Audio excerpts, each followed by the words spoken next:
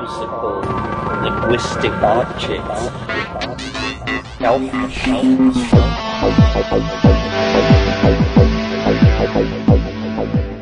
Greetings from Psychedelic Space. This is Lorenzo, and I'm your host here in Psychedelic Salon 2.0.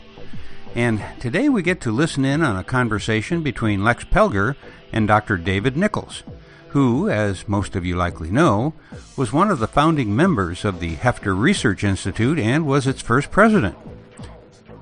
Now, you're probably already familiar with the Hefter organization, and if you've been with us here in the salon for a while, you already know about much of the work of the Hefter organization.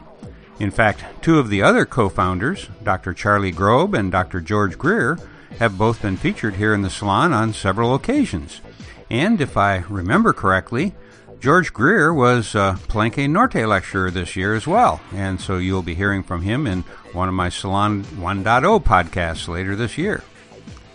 Now, the Hefter research study that I'm most familiar with is the one conducted by Charlie Grobe that studied ways in which psilocybin could be used to ease the end-of-life issues with terminal cancer patients. And the reason that I know a lot about that particular study is because my wife was Dr. Grobe's research nurse on that study. And since 2003, the Hefter organization has sponsored 3 completed Phase 2 studies at Harvard-UCLA Medical Center, at Johns Hopkins University, and at New York University, with a total of 92 participants, all of whom demonstrated statistically significant improvements with enduring effects for months after a single psilocybin treatment session. And so now I'll turn the microphone over to Lex Pelger to interview a man who has been involved in psychedelic research for almost 50 years now. Now just let that sink in for a moment. Do you know how rare it is today to find somebody who has been involved in this field this long? Dr. David Nichols is one of the extremely small number of scientists who has been able to conduct psychedelic research for such an amazingly long time, given the political restraints under which he's had to work. So now, here's Lex Pelger.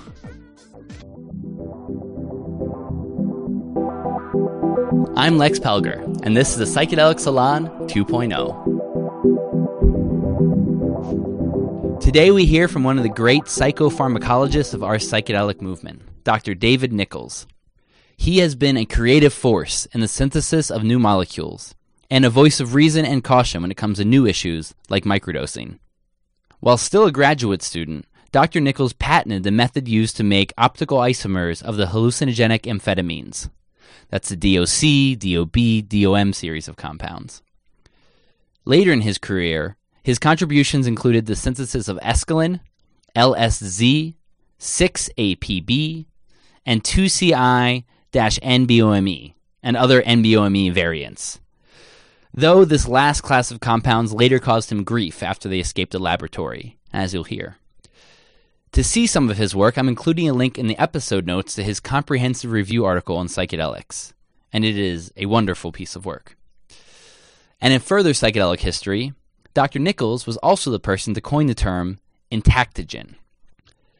For dedicated saloners, you've heard him before on episode number 545.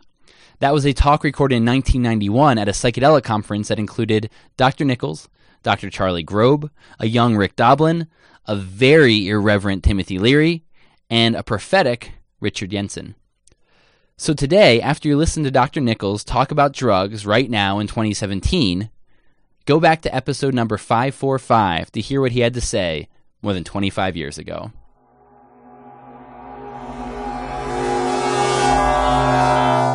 Hello, everyone, at the Psychedelic Salon 2.0. We are here with Dr. Dave Nichols, who many of you know about. Thanks for joining us. My pleasure.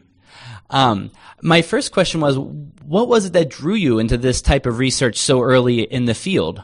Oh, I actually started in this field in 1969 when I started my graduate studies. I just thought that would be an interesting group of compounds to study. Was it because of what was going on in society at the time, or was it more the psychopharmacologist and you just saw fascinating substances? Well, I went to graduate school in 1969, and so that whole the summer of love in 67 and all the crazy stuff in the West Coast, primarily in the 60s, None of that happened in Cincinnati. But a lot of my friends went away to college and would come back and visit and say, oh, yeah, there's everybody's smoking marijuana and there's this stuff called acid that's going around. So it sounded like a really interesting topic to study. What was it like for your school, for you to go into a topic like this? Was there much pushback?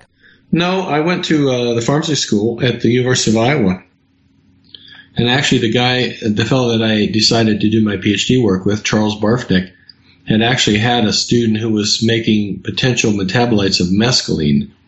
And so it was purely academic, and nobody really cared what you did in academics. And at that point in time, there was really no pushback. So I could do what I wanted really for my PhD. So it was just a lot of fun. And what did you end up doing your PhD work on then? Primarily on analogs of mescaline. Looking at the phenethylamine compounds, looking at structure-activity relationships, in some ways paralleling some of the stuff that Sasha Shulgin had done, developed an asymmetric synthesis, a way to make the optical isomers of all the psychotomimetics, we call them then, all the hallucinogenic or psychedelic amphetamines. They're all like amphetamine. You have dextro and levoamphetamines, where you have dextro and levo psychedelic amphetamines. So I developed a very specific way to make each of the separate isomers. I actually got a patent on that as a graduate student. Oh, really? That must have been a good feather in your cap. Yeah, it was interesting. I was an inventor way back when, so that was kind of really cool. Yeah. And you were one of the leaders in the psychedelic amphetamine world, DOM, DOC, and such. Yeah, I didn't make the simple amphetamines so much as we looked at analogs where we changed the orientation of the side chain. We made 2-ring and 3-ring compounds. We tried to make compounds that were hybrids between LSD and mescaline. So we made some simple amphetamine analogs, but mostly they were attempts to construct novel molecules that would constrain them into shapes that might be complementary to the receptor. Did some work on mescaline, made escaline and proscaline and isoproscaline, where we looked at those. Made the first in the Aleph series, Aleph 1, 2CT, and then Sasha had a friend at UCSF, Neil Castagnoli, who had a postdoc named Peyton Jacob. And after we made Aleph 1, Sasha called and said, well, Neil would like to have his postdoc work on some other sulfur, move the sulfur around in other places of the ring, unless you're going to continue work on them. And I said, no, I'm only interested in this series with the sulfur in the 4 positions. So that led to the whole sulfur series, which was kind of interesting. You know, Sasha made 2CT2 and 2CT3, et cetera, to this 2CT infinity. Yeah, so I kind of got that started. And you have a good review of those bromoamphetamines, and we'll link to those in the episode notes afterwards. And how would you go about visualizing these new molecules and which directions you wanted to explore out of all the possibilities? So a lot of organic chemists, and this was organic chemistry, is very visual. You have to imagine the molecule. And there were certain things about the molecules that we knew, like they had methoxy groups, which is a carbon attached to an oxygen attached to an aromatic ring. Those things can generally spin around. But we thought they probably were specific orientations when they bound within the receptor. So we could lock those methoxys by tethering with another carbon atom. We could tether them so that they would be in one orientation or in another orientation. So that way we could determine what were the shapes of the methoxys when they bound to the receptors. What was the shape of the side chain? Was it in a plane with a benzene ring, or did it twist out a plane so that they were perpendicular? And so we did a lot of work making analogs like that.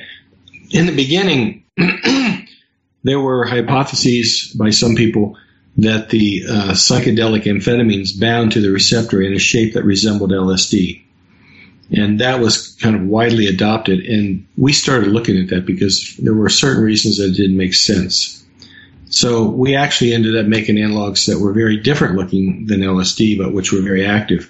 And so we showed that was not an apt analogy, that they didn't bind, they bound in a completely different way. And when you started this work, there wasn't as much knowledge about what the receptors looked like for a lot of this stuff, right? What was it like as your career went on and we got to know more of the receptors as well? Yeah, there wasn't anything known about receptors when I started, period. They just knew there were these things called receptors that bound. And then the classification of the serotonin receptors, they cloned the receptors early on, cloned, I guess, 14 different serotonin-type receptors. There still weren't receptor structures for a lot of those. That really required advances in protein crystallography. And those have occurred. So now we have a lot of receptor structures. So we actually know how a lot of these molecules bind within the protein of the receptor.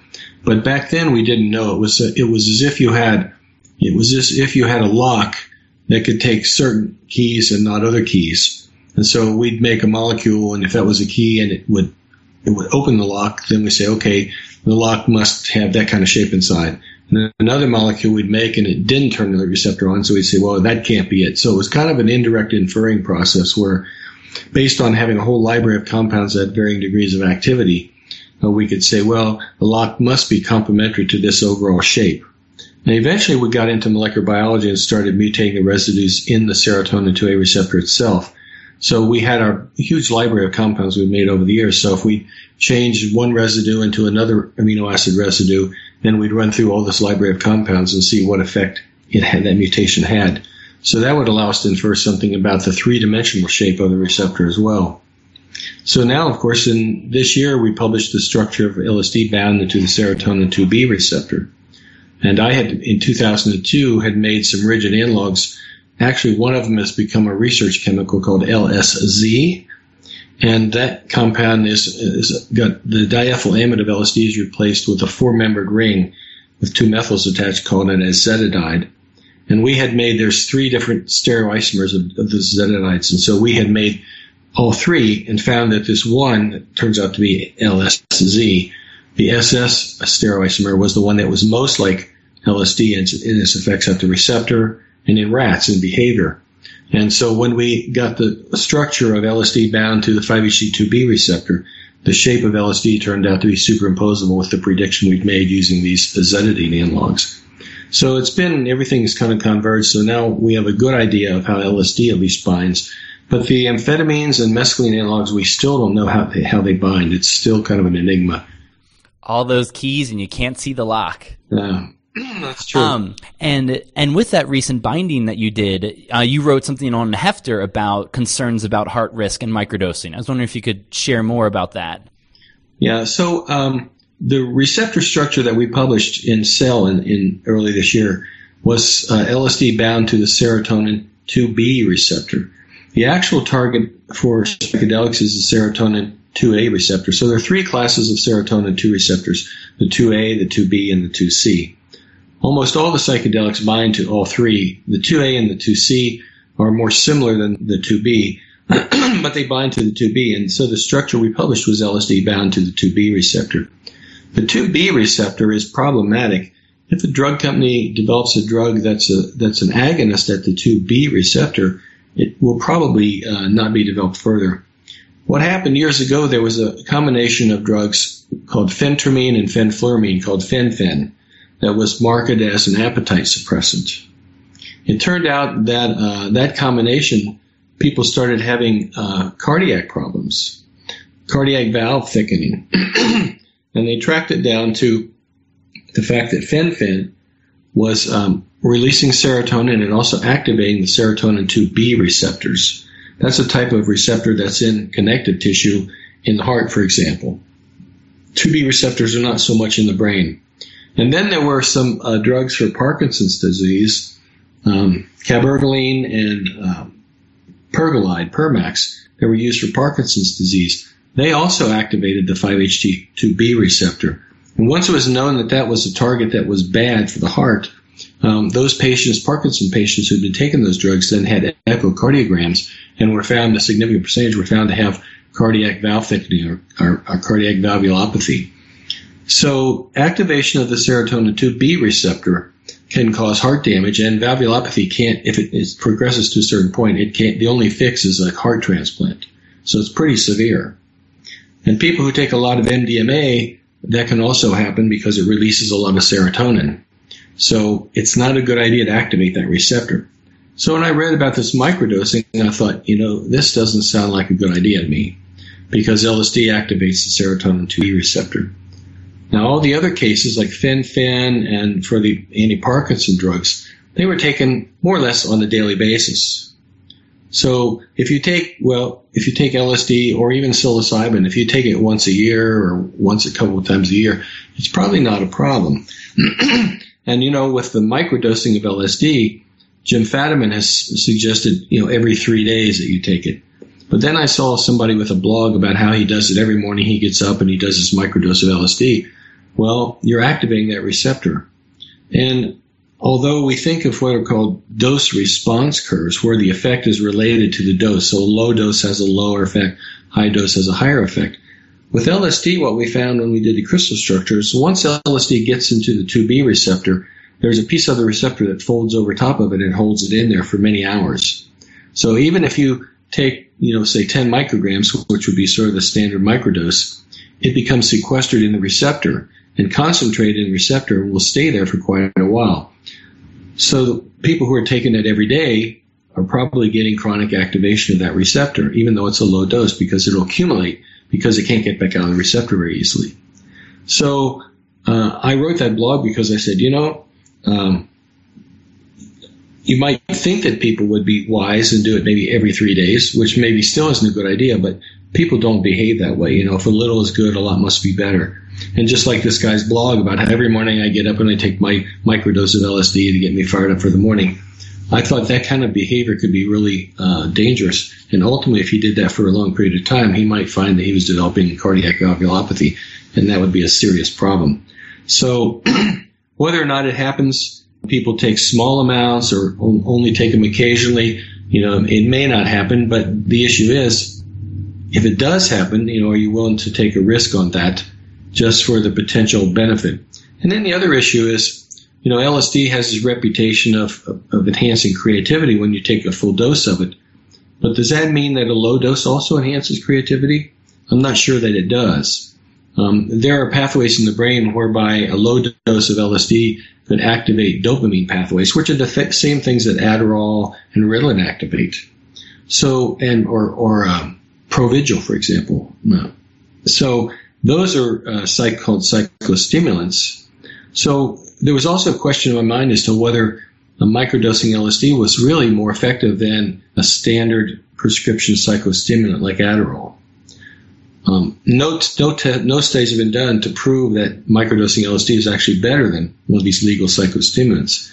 So until a study is actually done to compare them head to head, I'm not sure that testimonials by people who take it say it's wow. I'm not sure how reliable those are because, first of all, there's a big placebo effect in psychopharmacology. And secondly, we don't know if microdosing LSD is really any better than something like Ritalin or modafinil or, Adderall. And if it's not, then you're still having the legal risk of taking a microdose of LSD, which even if it's a small dose is still Schedule 1. You could still get legal trouble with it potentially. So I thought, there's just a lot of problems with it. Some of these people that are saying it's made them more creative and really focused them, I don't know whether they've ever taken a prescription psychostimulant like Adderall or modafinil. And if they have, then maybe what they're saying might be true. But if they haven't, it may be that those compounds would be just as effective and they would be legal. So that was the basis, just a number of concerns, whether it really worked, whether it was a placebo effect. And there's the legal aspect of that compared with the legal psychostimulant. But there's also the more serious problem of a potential cardiotoxicity and valvulopathy, which in its worst form would mean you'd have to get a heart transplant. And that's something most people probably wouldn't want to have to do. What about the heart concerns from using a psychostimulant like Adderall every day? So that doesn't activate the 5-HT2B receptor. That's a different mechanism. It causes the release of dopamine. You can develop tolerance to it. You could become dependent on Adderall, for example, amphetamines, but it wouldn't affect the heart. Even the kind of the jitteriness people feel, it's not necessarily a heart effect. No, that's really activation of the sympathetic nervous system and just norepinephrine and epinephrine release. Because with your current work, you have been coming back to dopamine and looking at Parkinson-type drugs and things like that. Well, Well, when I was at Purdue, I had two parallel tracks, really. I was funded by National Institute of Mental Health to develop novel types of drugs for Parkinson's, which were dopamine D1 agonists. And the other parallel track was my work on psychedelics. We demonstrated that a dopamine D1 agonist could be just as good as any other anti-Parkinson drug, but we couldn't commercialize the drugs we developed because most of them didn't have good oral availability, and the drug companies want orally available drugs. There is a drug now, I understand Pfizer has a drug in clinical trials, which is a dopamine D1 agonist that is highly oral available. It's a different kind of structure completely. But then, there seemed to be a lot more interest in the psychedelic field than there was in what I was doing with the dopamine agonist. But they were both funded by, the anti-Parkinson drug work was funded by the National Institute of Mental Health for basically the same number of years as my psychedelic work, which is funded by the National Institute on Drug Abuse. And I just want to ask two more questions before I let you go and back to work. The piece you wrote in Nature years ago about the dark side of medicinal chemistry, I thought it was really impressive for your honesty about what it's like to be someone who created these compounds that get out there and get misused. How has that developed for you as the gray market and the black market get bigger around these substances? Yeah, that was really a concern of mine. It was I think it turned out it was the people who were developing these research chemicals really didn't understand pharmacology very well. And the things that we published, this fellow who was in, I think, Belgium, who was a former cocaine dealer or whatever that they did the interview with, and she asked him, where do you get the ideas for these things? Well, we have a chemist, but, the things that Nichols publishes are really important. We watch all those. So I thought, so people are watching what I do. It's like the N-Bohm compounds. We didn't discover those. They came out of Germany. Rolfheim developed them in 2000 or so, thereabouts 2002, 2003, I think his thesis was. But we were the ones that published the first paper in English. His work was all in German. And so people caught on to that there. And then we had MTA, was a methylphenamine that looked like MDMA in rats.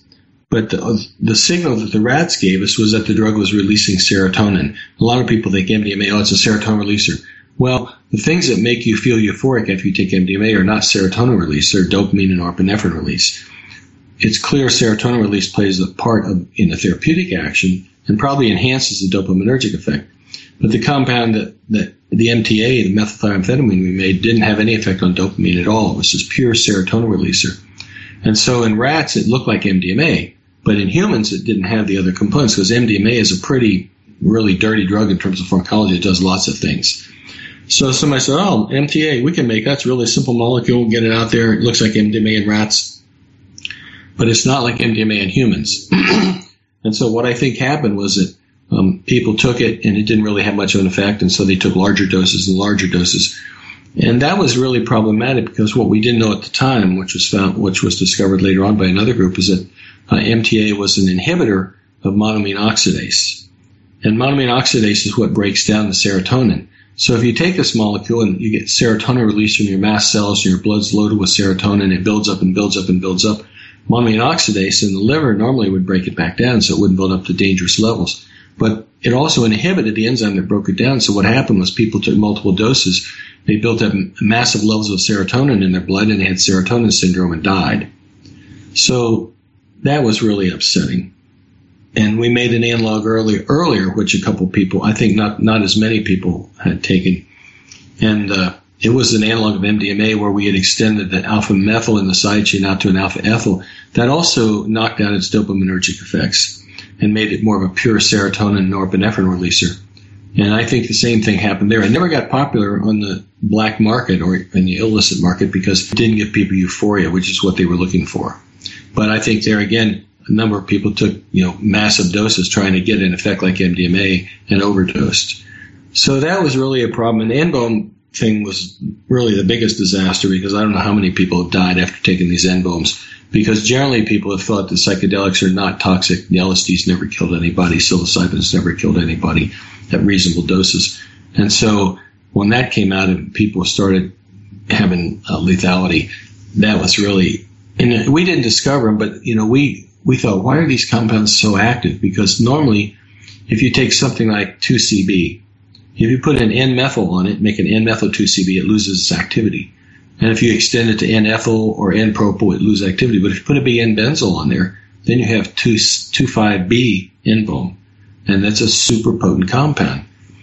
So we were puzzled, like, well, how is this possible? What's happening? So what we did was made mutations in the receptor and discovered that N-benzyl was probably interacting with a particular phenylalanine residue that was in the receptor. So we were using it as a tool to understand the topography of the receptor, never imagining that it would get out on the street and people would start taking this stuff and it would be so toxic that people would die. So it bothers me that happens. When the first article came out, a lot of people wrote me emails and said, you can't control what people do.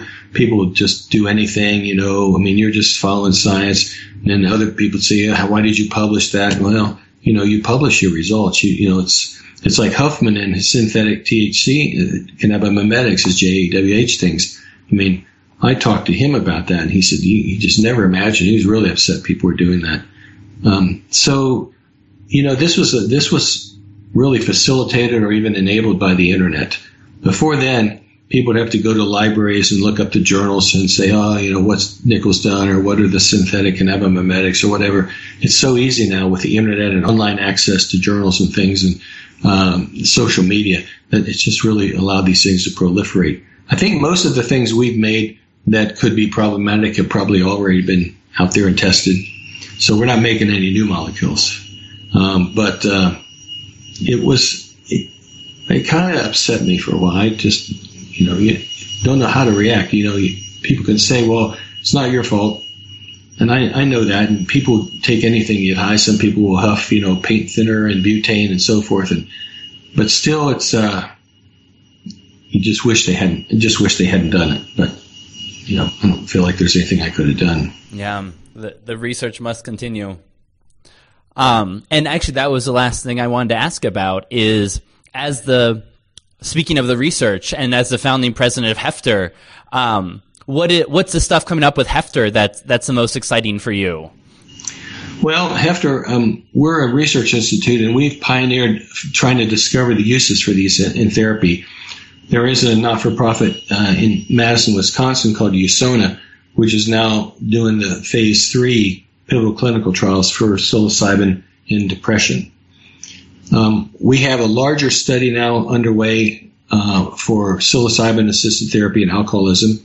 We did the small pilot study, 10 patients, and it looked very promising. So Michael Bogacic and Steve Ross at Newark University are doing a much larger study, I think 90 patients, and maybe 90 controls. But looking at it in treating alcoholism, we have a larger study now. Matt Johnson did, a 12-patient study with nicotine addiction, people that had made 4 attempts to quit smoking and had failed, showed that 80% of them quit initially, and I think in long-term follow-up, 60 or 65% still were not smoking. So that's pretty amazing, because Chantix only gives you maybe 35% can quit.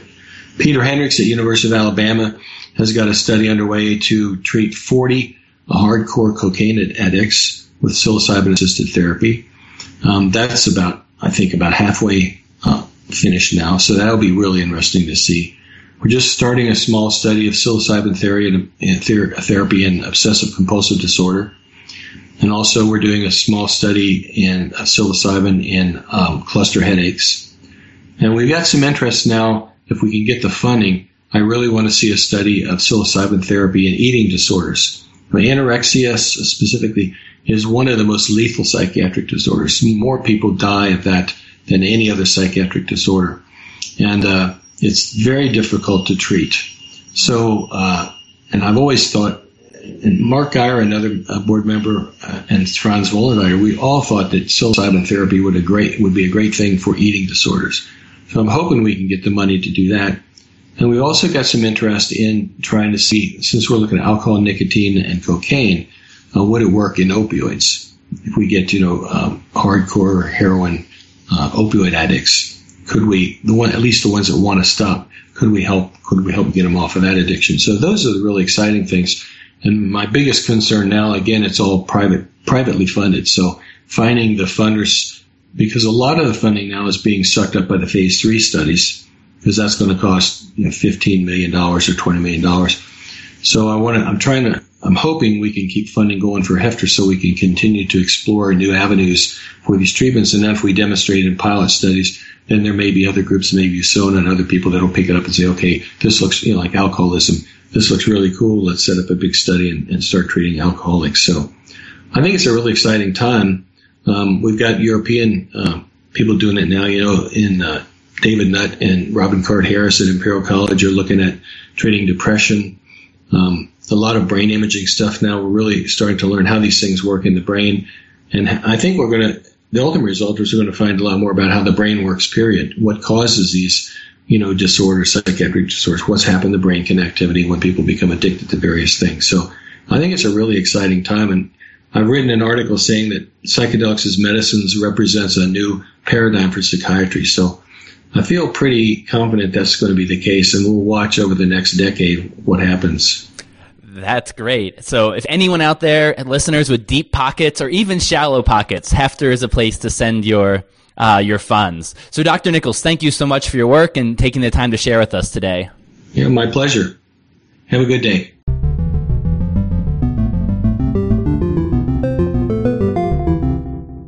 This is a no-nonsense production. If you like what you hear and want to help us make the Salon 2.0 bigger and better, sign up to support this work monthly on patreon.com. As a two-person production, any help goes a long way. Join us at patreon.com/nononsense.